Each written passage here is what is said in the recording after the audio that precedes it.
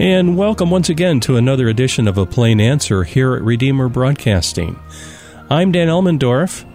On the Skype line with us today is Dr. Michael Brennan, and he is Hurricane Specialist Unit Branch Chief for the National Hurricane Center. Dr. Brennan, it's an honor to have you on with us today. Yeah, great to be with you, Dan. How are you? Good, good. Hey, about 10 years ago in our area here in upstate New York, we got hit with Hurricane Irene right around August the 28th. And I remember what that was like, but let me ask you this. When is the official time of the Atlantic hurricane season? Well, the official season runs from June 1st through November 30th, but we certainly can get activity before and after those dates. But that sort of captures the peak of the activity, or the bulk of the activity we get each year, with the most activity coming in the months of August, September, and October. Ah, yeah. Okay. Well, it was quite a hit for us back in 2011.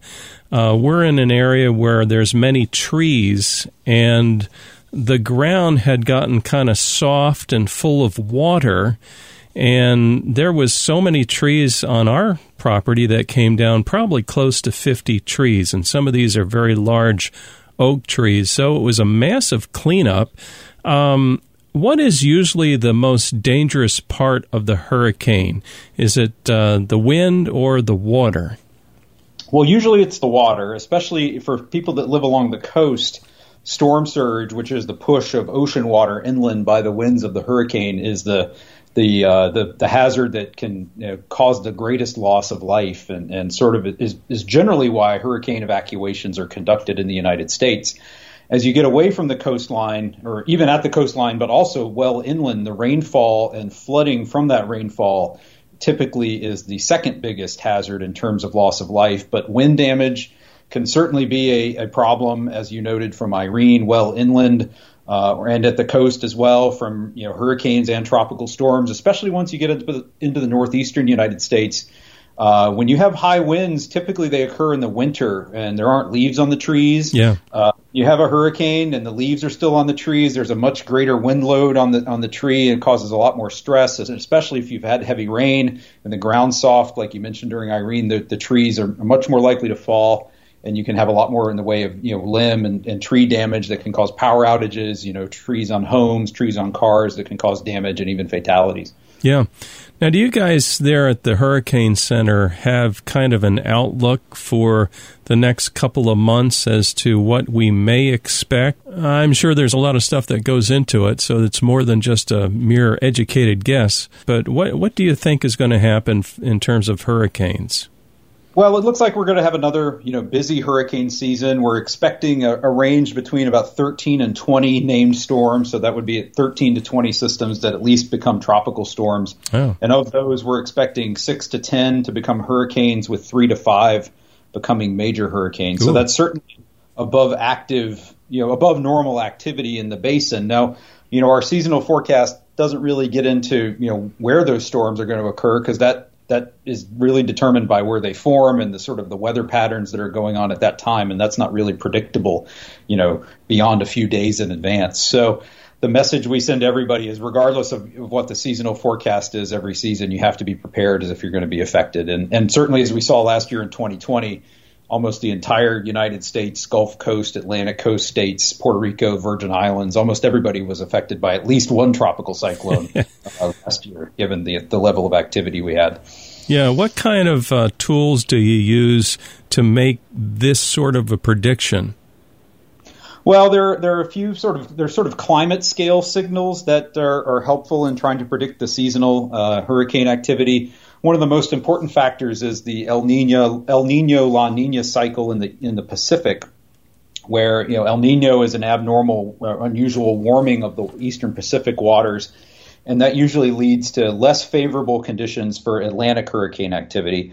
And on the other hand, La Nina is a cooling of the eastern Pacific waters and generally is associated with more favorable conditions for Atlantic hurricanes in terms of less vertical wind shear, weaker trade winds, and sort of just a more favorable pattern overall.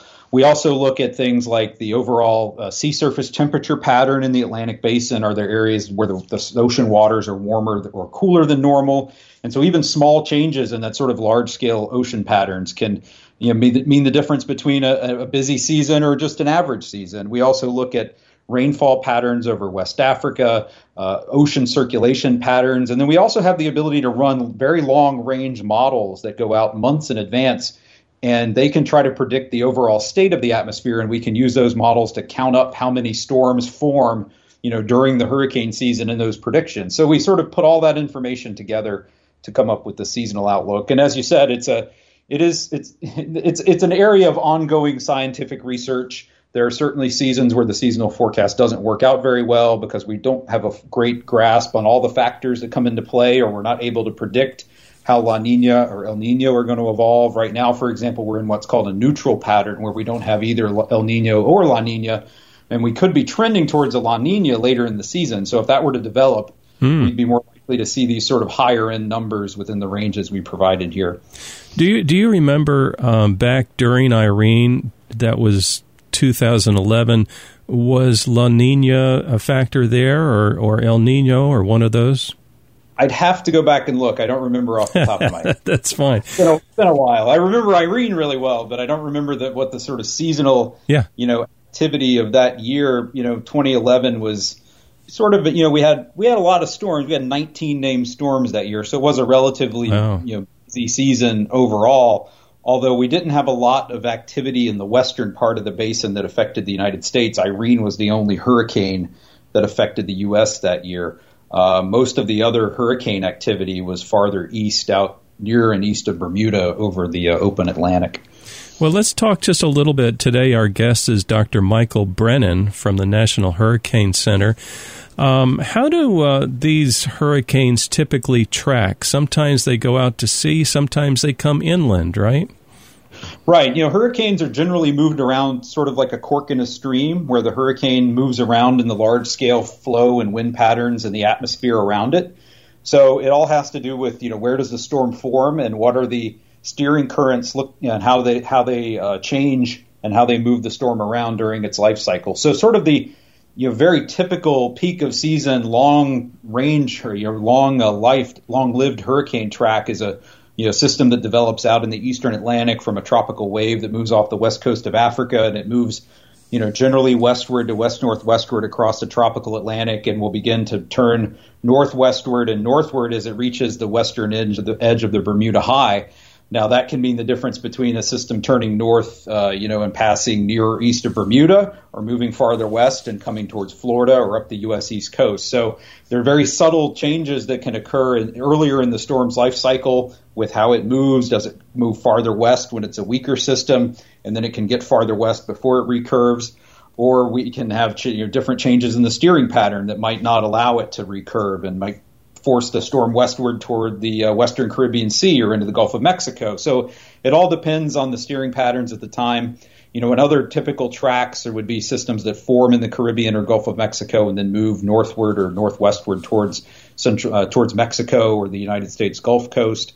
So it sort of depends on what time of year you're looking at. Those long track Atlantic sort of classic Cape Verde hurricanes are typically found from mid-August into mid to late September.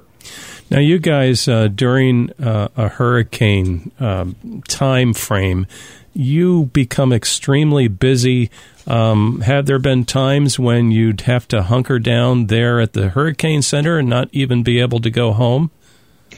Yeah, I think the last time we really had a long shelter in place here was during Hurricane Irma in 2017 that affected much of Florida, including South Florida and the Miami area where our office is located. I think we sheltered in place for 2 nights in the facility. There were power outages. It certainly wasn't safe for people to be out traveling during the height of the storm. And Irma was a very slow-moving storm, so the hazardous conditions in terms of the wind and rain, lasted the better part of a day or so. And so we ended up sheltering in place here with quite a few people. Thankfully, we don't have to do that all that often, but our facility is very hardened for hurricane proof in terms of wind. So we're safe here, but it's just a matter of you want everybody here who needs to be here during the event before conditions get too dangerous outside to be moving around, and then everybody stays here until the weather starts to improve. Yeah. Now, what about this? When a hurricane starts to come, we all turn on the news and say, oh boy, how's it going? What's the story? And they show this kind of a cone-shaped thing on a map. Are those useful to the average person on the street? Those cones of uncertainty, I guess you could call them. Yeah, they're useful as sort of a big picture look at, where the storm is, where it's forecast to go, and where the center of the storm might move over the next few days. Mm-hmm. Cone is drawn such that our forecast of the center of the storm should stay inside of the cone about 2/3 of the time. But it doesn't. The weakness about the cone graphic is it doesn't tell you anything about the hazards because it's not storm specific. The cone is the same size for every storm in the season because it's based on our historical track forecast errors. Sure. So it doesn't tell you anything about where the strong winds might be or the storm surge or the rainfall. So we have a lot of other products that focus on those individual hazards. And one thing we always like to remind people is you don't use the cone to decide whether you're at risk from the storm or not, whether you're inside or outside the cone. Some people try to make that distinction, and it's just not really the case. We have a lot of other information and watches and warnings that we issue that help people, figure out what kind of actions they need to take, and they can listen to their state and local emergency officials that will help them get ready as well. Yeah, speaking of that, of course, our network here, each of the stations has the emergency alert system. What's the linkage from you guys to where we actually hear the information coming over the air? Sure. Well, at the National Hurricane Center, we issue, hurricane, storm surge, and tropical storm watches and warnings for the United States, basically the coastal areas of the United States. And then based on our forecast, the local National Weather Service offices throughout the country issue the tropical storm and hurricane warnings for inland areas. So depending on where you are, the information you get is still coming from the National Weather Service. It's just a matter of, which office is actually issuing the warning. But it's all coming from the same forecast that we make here at NHC, and that eventually works its way out through all the various dissemination methods that we have, including EAS, including wireless emergency alerts you might get on your cell phone, to scrolling you might see on the bottom of a television screen, or something you might see on a weather app on your phone. So we try to get the information out in many ways as we can, because we know people consume information in such a variety of ways these days. We have to try to be everywhere we can be. Sometimes people do stupid things, if I can call it that, when they get nervous in the midst of a storm. What would you want to see people do as a hurricane approaches an area? Well, I think you have to start first before a hurricane even approaches an area. If you're going to try to be prepared, you need to assess your risk now before a storm even begins to threaten your area. Do you live in a flood-prone area where you might have to leave your home? What's the wind rating on your house? Do you live in a mobile home or some other structure that's not going to be safe to be in, even in higher wind conditions? Do you have insurance? Are you properly protected in that regard? Do you have an emergency plan, an emergency kit? Where are you going to go if you have to leave your home? How are you going to get in touch with your family? And are there friends or relatives that might have special needs that you might need to help get ready for the storm? And then once the storm is coming, pay attention to the forecast.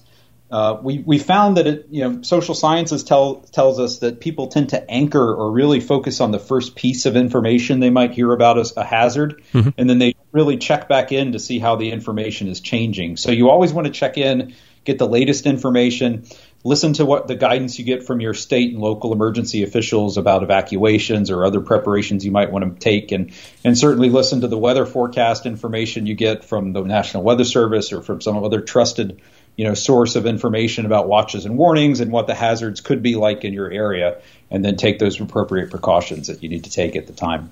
Helpful. Our guest today is Dr. Michael Brennan of the National Hurricane Center. What is the classification of a hurricane as opposed to a tropical storm? Sure. Yeah, we classify tropical cyclones, which is a broader, more generic term, by their maximum sustained wind speed. So a tropical depression is a tropical cyclone that has maximum winds of less than 39 miles per hour. A tropical storm has maximum winds of between 39 and 73 miles per hour. And a hurricane is a tropical cyclone that has winds of at least 74 miles per hour, sustained winds. So that's sort of the broad classification. And then within the hurricanes, we have a category system called the Saffir-Simpson Hurricane Wind Scale that tells us approximately what the wind risk associated with the storm is based on its maximum sustained winds. And those classifications go from Category 1 to Category 5. Yes. I love your emphasis on preparing ahead of time and not waiting to the last minute. Just suppose, however, that somebody didn't realize and they get themselves caught in one of these tropical storms. They're out on the road or a hurricane. Any advice for how to handle that? Sure. You always want to try to get to a safe place where you can be out of the elements, whether it's wind or away from flooding, rainfall. You don't ever want to drive into areas where water covers the road, or if you think you can't see the road, even if you think the water might not be very deep, the road could be washed out. There could be a bridge that's gone. We lose a lot of people driving around in cars, even after a storm or during a storm, driving into areas where even the road has been closed and barricaded off. People tend to think they can make it through areas where it's really not safe. The other thing that we've seen more of in the last few years with power outages is we've lost an increasing number of people to carbon monoxide poisoning due to improper generator use.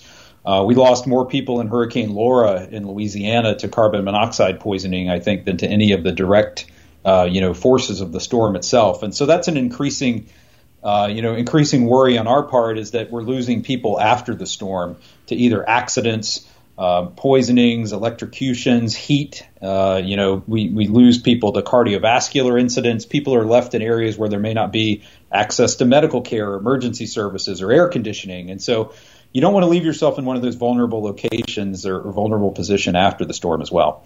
I know of a friend who had his house burned down because of a generator he was using, and it was involved with filling it with gas while it was still running and all of that. So it's a very serious thing. Anything else you'd like to share with our listeners regarding the hurricane season preparation, anything related to that? I think we've covered just about everything. It's just, again, keep an eye on the weather all the time, check in, see how things are going, see what we have in the tropical weather outlook. Again, make that plan now. You don't want to panic when a storm comes. You want to have that plan in place, have your emergency supply kit. You don't have to just have that available for hurricanes. It can be useful for any other kind of disaster, natural or man-made. That you always want to have that food, medicine, water, all those emergency supplies to get you through at least 2 or 3 days without, emergency services or without power. You just want to make yourself as resilient and as disaster-proof as possible. Because of the internet and streaming, some of our listeners live in Florida. Suppose they lived near where you are. Is there a tour or anything that they could take in? We're still not doing tours right now because of COVID. Generally, in the off season, in the winter months, there are opportunities for public tours at the Hurricane Center. We usually announce those on our website at hurricanes.gov, so that would be something people could check into, say as we get into December, January, February timeframe next year. Yes. And today we've been talking with Dr. Michael Brennan. He's a hurricane specialist, unit branch chief, National Hurricane Center. And, I can't resist to ask you about this. One last really quick. Once upon a time, during one of these events, there was a broadcaster who was out there talking about the storm, and it's almost like he was faking the amount of wind during coverage of a hurricane, and then behind him there was these people walking, and they were just walking normally. It seems like it's important not to sensationalize and yet just report the truth, right? Yeah, I think we always want to try, from our perspective, we always have to stick to the science and, provide people the facts as we know them best. There's a lot of hype. There's a lot of speculation out there. There's a lot of noise during storms. You can see things on social media, on television that really are not terribly helpful in getting people ready and are really designed to increase people's anxiety levels. So we have to, where we sit at the Hurricane Center and the Weather Service at large, we have to be sort of the calm, collected voice during a storm that people really can trust, and believe what we tell them, because we are sticking to the science and everything we do is based off our best estimate of what the storm's going to do. Sure. And really with the goal of protecting lives and property. And if somebody would like to learn more, is there a website they can go to? Sure, yeah. You can go to our website at hurricanes.gov is the National Hurricane Center website, the National Weather Service. You can find your local forecast office and all the information there at weather.gov. Well, thank you very much. You've been most kind, Dr. Michael Brennan of the National Hurricane Center. Thank you for joining us today. Thanks, Dan. And dear listener, please join us next week for another edition of A Plain Answer. Since we have some time left, now for some music.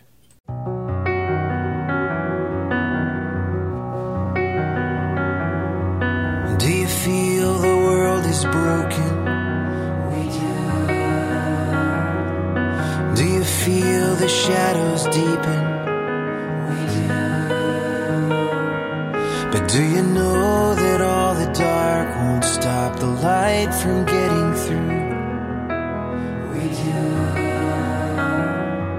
Do you wish that you could see it all made new? We do.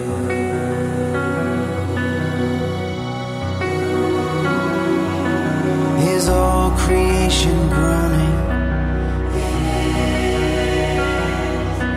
Is a new creation coming? Is the glory of the Lord to be the light within our midst? Is it good that we remind ourselves of this?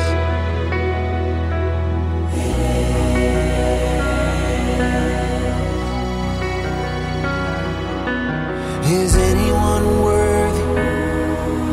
Is anyone whole? Is anyone able to break the seal and open the scroll?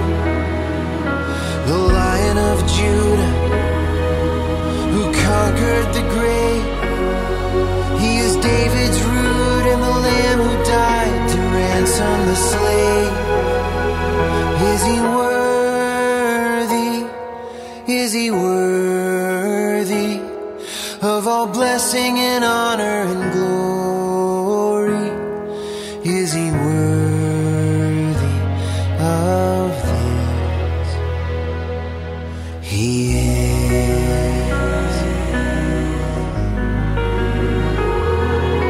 Does the Father truly love us? Does the Spirit move among us? And does Jesus, our Messiah, hold forever those he loves? Does our God intend to dwell again with us?